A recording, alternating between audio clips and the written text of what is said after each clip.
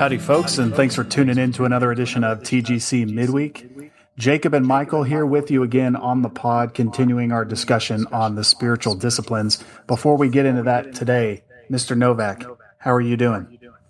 Doing well. Excited that things seem to be opening up slowly but surely around San Antonio. Very slowly getting back to, I hesitate to say back to normal because it's not normal, but back to whatever normal is probably going to be for a long time. Yeah. It's a good thing. Who would have thought it would have lasted this long? I mean, back in March, it feels like forever ago. Yeah, our company has advised that we're probably going to be working from home until at least September 1st. So, I think I'm going to get a better desk chair. Yeah, get a good desk chair, and you should not shave until September 1st. Let's see Grizzly Adams beard. Yeah. So it'll be a full summer of working from home. And then I bet once we go back, things are going to be different because they said that they're going to try to re-engineer the workspaces for social distancing. And our floor was already at like 110% capacity. So they're probably going to just have people share desks or something. And, you only get a desk 2 or 3 days a week and figure out what to do the rest of the time. I've kind of chuckled to myself thinking about all these advertisements about contactless delivery or contact-free delivery. And you just think to yourself, man, I just miss all that contact from my delivery people, the hugs and kisses that I was giving them as they delivered my packages to the door. Or it's always been contactless to me. I don't know about anybody else. Or when they brag about how no hands touch your food after it's cooked until it comes to you. Well, I should hope not. Yeah, that's right.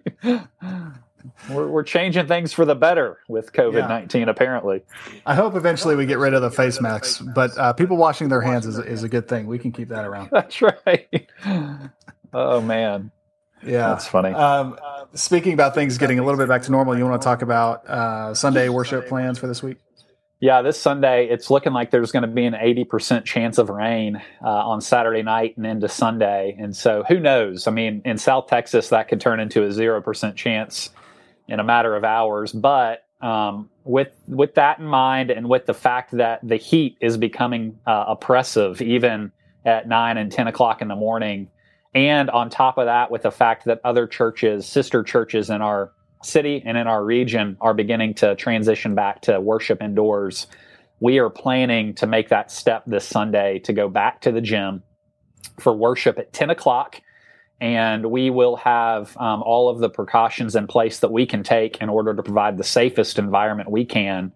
I just think it needs to be said that there's always going to be a risk, I think, for folks. I hate to say that, but we live in those times, I guess, now, where coming to worship on Sunday will be a little bit of a risk. But we're going to offer 2 options, a physical option, and we're going to try to live stream this Sunday so that folks can watch real time. And more information about how to access that live stream will be coming your way in the next day or two.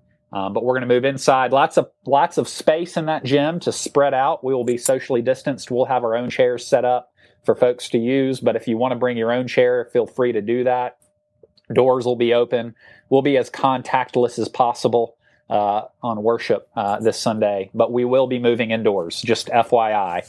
I know that might mean that some of you prefer to stay home this week, and would love for you to know that we will be indoors this week so you don't come and you're not surprised on Sunday when you show up. Sure. So no greeting one another with the holy kiss. No holy kisses. No holy handshakes. We need to trademark the holy head nod. Yes, there we go. Or what's a word we could use for wave? The holy head nod. I can't think of a good word, an adjective for wave that's Christian-y or biblical. I like the head nod. That's good. Yeah, that's good. There you go. Oh, the other thing, I'll say this, talking about the holy head nod, Rachel saw something this week where the hand sanitizer stations, you could put a sign above your hand sanitation stations, and they've come up with some cool Christian quips. One is, we want to spread the gospel, not spread germs. We're here to spread the gospel, not germs. Nice. So sanitize your hands, people. Yeah. goodness. Well, very good. Let's get into our regularly scheduled programming today. We're continuing our series today on spiritual disciplines, talking today about silence and solitude. And Michael, when you told me you wanted to talk about that, I thought it sounded a little bit odd. So, what do we mean by this? Well, silence and contemplation, we mean quieting your heart in order to be with God, to spend time in His presence, so that you might find renewal, and so that you might hear His voice through His Word and through prayer. And when I say hear His voice, like we mentioned last week, I don't mean being quiet so that you might hear God's audible voice. I mean being in tune or sensitive with how the Spirit is applying His Word to your heart and life and your specific situations and struggles that you're experiencing. And this is a spiritual discipline because we need to carve out silence and solitude in our lives if we want to hear from God, if we want to be renewed with His presence or in His presence. And oftentimes, this is a really difficult discipline for us to engage in because we're just so busy. And we tend to view the Christian life as doing things. And it's very weird or strange for us to think about the Christian life as simply being with God and being with Jesus. And so this discipline really highlights that we've got to quiet our hearts if we want to enjoy God's presence and find renewal personally. And the other aspect about this is we do this, and we do all of these disciplines, not just for our own benefit, like we mentioned, but for the benefit of others. And so as we're quiet and in tune and being renewed by the Lord, we're able to move out and be effective in our love and ministry to others.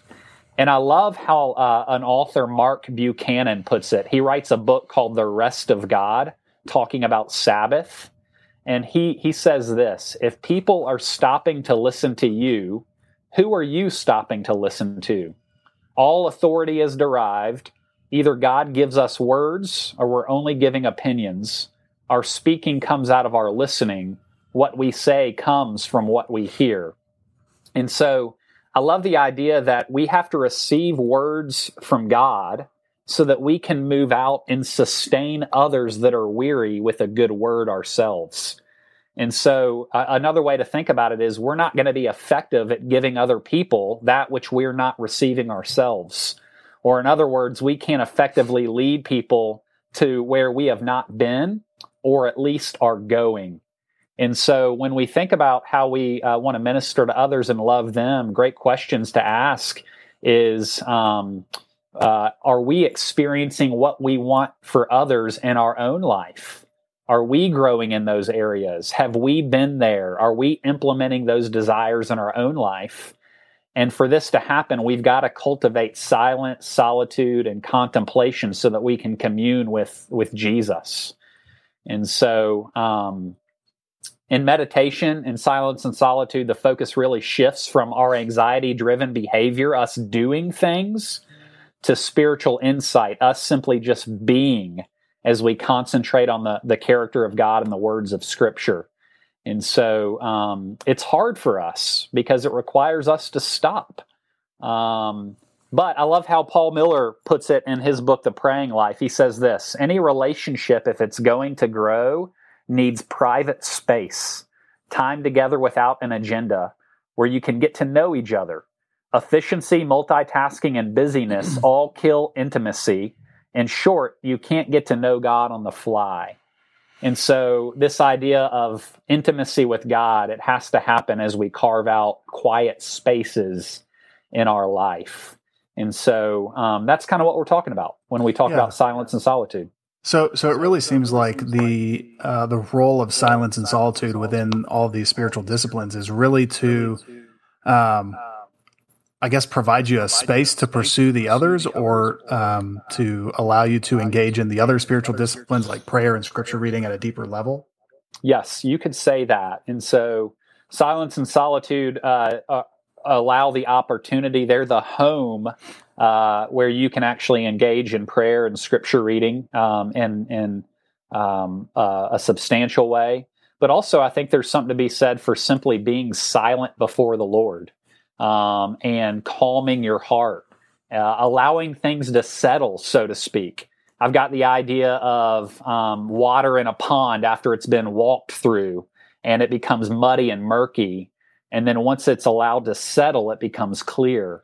And I think there's something to be said, and we'll talk about it where we see it in Scripture here in just a second, that there's something to be said for simply being quiet and allowing our souls to settle, so that we can actually engage and experience intimacy with God. Yeah, it's a little ambiguous. It is ambiguous, and it's a tough thing to pursue and find time for as well, because just the world we live in, I guess. We wake up with a jarring noise from our alarm clock or our phone, and then we turn on the TV to see the news, and then we drive to work and listen to a podcast, or I guess we used to drive to work. We don't do that now. But we're just always doing something, consuming some form of media, either visually or audio media. And so it's a tough thing to find those times to and then when we do, it feels odd, whenever you're driving in the car and you're not listening to a podcast or you're not listening to music, it feels like really weird. And then you hear all the noise your car is making that it shouldn't make. But we're so just accustomed to always having something going on that whenever we're not, it feels weird.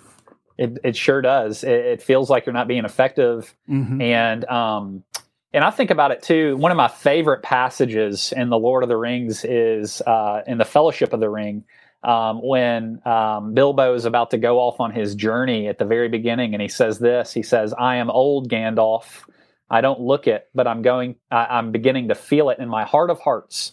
Well preserved indeed, while I feel all thin, sort of stretched, if you know what I mean, like butter that has been scraped over too much bread. That can't be right. I need a change or something." And I can't help but wonder and think that's often how I feel with all of the demands and the voices in my life. I feel thin, stretched, like butter scraped over too much bread. And when it comes to ministry, that's how we often feel. And it's the spiritual discipline of silence and solitude and contemplation that can keep us wholehearted and fit for ministry. I also like to think about it this way. When you get on an airplane, they say, put your own oxygen mask on first before you help others. And the idea of silence and solitude is like us putting on our own oxygen mask so that we can be fit and equipped to help others put theirs on as well. We're no use if we're passed out from busyness and from just all the noise in our lives. And so I really think this is a beautiful discipline. And I'd love to talk about where we see it in the Bible, unless you have any other comments, Jacob. No, I don't. Why don't we do that now? Sure. Yeah. Well, how do we hear from God? I think 1 Kings chapter 19 is a great place to go. There you see Elijah, who is a prophet of God. He is discouraged at this point in his ministry because he's been following God's call, but the people aren't listening to him. And his life is being threatened by those in power at the time. And so he's very discouraged, so discouraged that he asks the Lord to take his life. And he comes to a cave on a mountain, and he is waiting to hear from God. He's waiting to be encouraged in the midst of his discouragement. And that's something I think we all desire, to hear from God, to be encouraged by him, to be in tune with his voice. And then in 1 Kings chapter 19, verse 9, this is what it says. There Elijah came to a cave and lodged in it. And behold, the word of the Lord came to him and said to him, "What are you doing here, Elijah?" And he said, "I have been very jealous for the Lord, the God of hosts. For the people of Israel have forsaken your covenant, thrown down your altars, and killed your prophets with the sword. And I, even I only, am left, and they seek my life to take it away." And he said, "Go out and stand on the mount before the Lord." And behold, the Lord passed by, and a great and strong wind tore the mountains and broke in pieces the rocks before the Lord, but the Lord was not in the wind. And after the wind, an earthquake, but the Lord was not in the earthquake. And after the earthquake, a fire, but the Lord was not in the fire. And after the fire, the sound of a low whisper. And another way to translate low whisper would be thin silence. And it's in that thin silence, or that low whisper, that Elijah heard from God. It wasn't in all the noise or the amazing events that were happening before his eyes. It was in the silence or the thin whisper, thin silence that Elijah heard God's voice. And so it leads us to make an application that oftentimes God's voice comes to us in a whisper, and we've got to silence our hearts in order to hear it. It's not in the magnificent or the extraordinary that we often hear God's voice. It's not in all the commotion in our lives where we're able to hear it. It's only after all those things have been silenced that we're able to tune in to what God wants for us in our specific situations. And so you see it there in 1 Kings 19. Another place you see it is in Isaiah 30, where obviously the nation of Israel is running from God. They don't want to hear hard things from the prophets, and they're trusting in themselves and not in God. And they're a people described as full of oppression and perverseness. And we read in Isaiah chapter 30, verse 15, it says, "For thus says the Lord God, the Holy One of Israel, in returning and rest you shall be saved. In quietness and in trust shall be your strength. But you were unwilling, and you said, No, we will flee upon horses. Therefore you shall flee away. And we will ride upon swift steeds. Therefore your pursuers shall be swift." And so this idea that it's not in the activity of fleeing upon horses, but in the activity of returning and being quiet and resting in God's presence where we're going to find strength. And so this beautiful invitation to quietness and trust, to return and to rest, is what God offers his people. But they weren't willing to respond to that invitation. And you know, I think there's lots of reasons why it's hard to stop and be quiet, and lots of factors at play that keep us from doing that. And you mentioned some of them, Jacob. I mean, I think of the busyness of having kids that are young, all the noise in our lives with social media and constantly scrolling, checking news, Netflix at night. I mean, these are all things that I'm engaged in personally. And there comes a point in a week where I'm just like, I want some silence. Mm-hmm. I want the noise to stop. I need to hear myself think.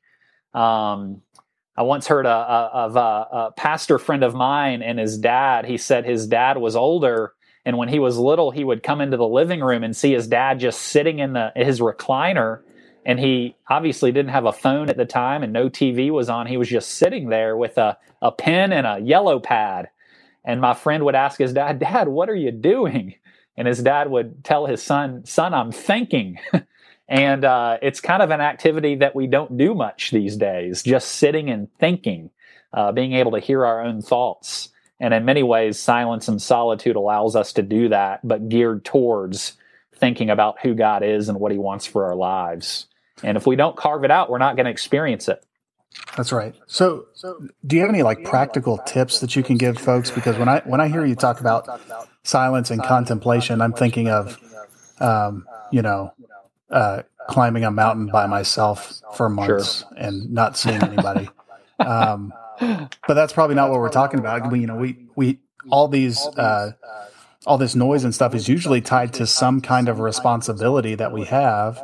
Sure. So in the midst of all that, how do we find opportunities for silence and solitude? That's I mean, the responsibilities and good things call for our time and attention. And this is where I really love to think about Jesus and his ministry. Because if you think about it, he was in demand. He had tons of responsibility and calls on his time and attention. And what you see throughout the Gospels is that he constantly was a model for us in this regard of silence and solitude. He was regularly withdrawing to be alone, to connect with his Father, to be renewed, to care for himself so that he could move out and care for others. And I had a seminary professor that talked about what he called the how much more hermeneutic, a way to interpret Scripture. And he would say, if Jesus found strength and vitality through silence and contemplation, if Jesus found strength from withdrawing to be with his Father, how much more do we need to do the same thing? mean, because Jesus was God in the flesh, yet he still had to withdraw and carve out those spaces of silence and contemplation so that he could connect with his Father. How much more do we need it?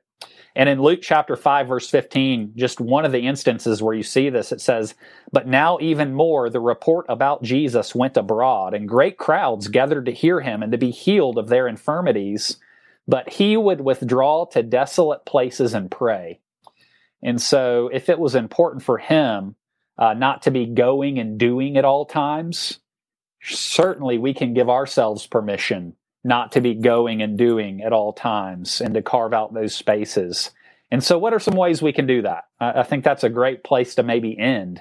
And I'd love to bat it around with you, Jacob, a little bit. Sure. I would imagine that most of us find this picture that's being painted to be fairly beautiful and attractive. We all would recognize that we want more silence and need more contemplation in our lives, but we never really do it. And so in order to make it happen, we've got to hear Christ's invitation. Another place you see Jesus invite his apostles and disciples to this is, I believe this is Mark chapter 6. It says, "The apostles returned to Jesus and told him all that they had done and taught.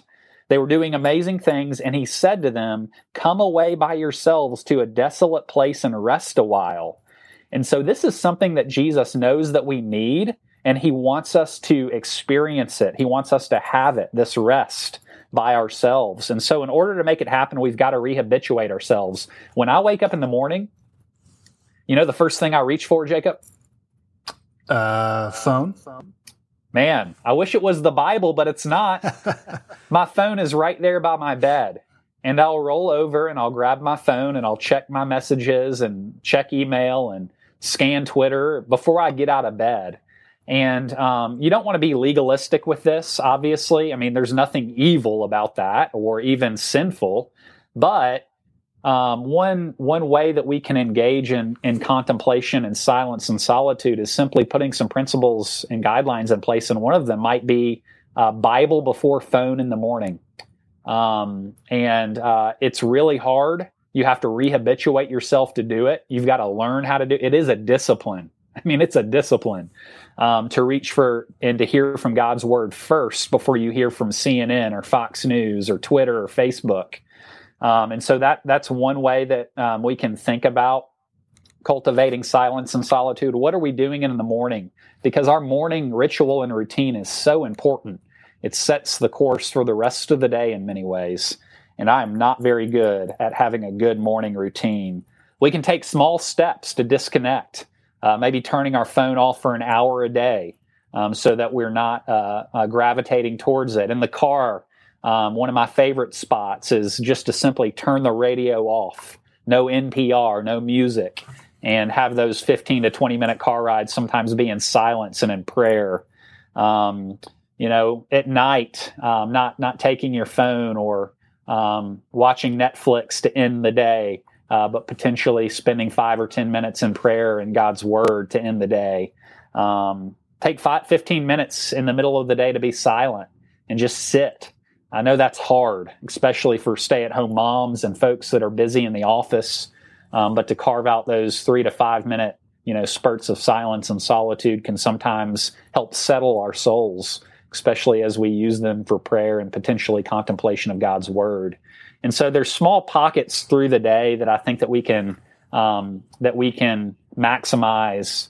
And obviously, like you say, we don't have the ability to get up to a mountain for weeks on end. I mean, we all have responsibilities and families to care for, but there are little pockets through the day where we can experience this discipline and experience rest and renewal as we engage in that discipline. Certainly. I think there is something to be said, too, if you have the opportunity to get away for an afternoon and be outside as you engage in silence and contemplation. That's something for me, I think, is very powerful. It's just being outside of a air-conditioned room and out from under the fluorescent lights can be kind of renewing along with all these different things. Yeah, and I'd say too, you're making me think of the idea of Sabbath, and it's very similar to this discipline that we're talking about. And in the scriptures, you actually see a Sabbath once a week. And then sometimes you see Sabbaths happening for longer extended periods of time. Every 7 years, for instance, the land had a Sabbath so that it could lay fallow and rejuvenate itself. And then every 50 years, the year of Jubilee, when people were set free.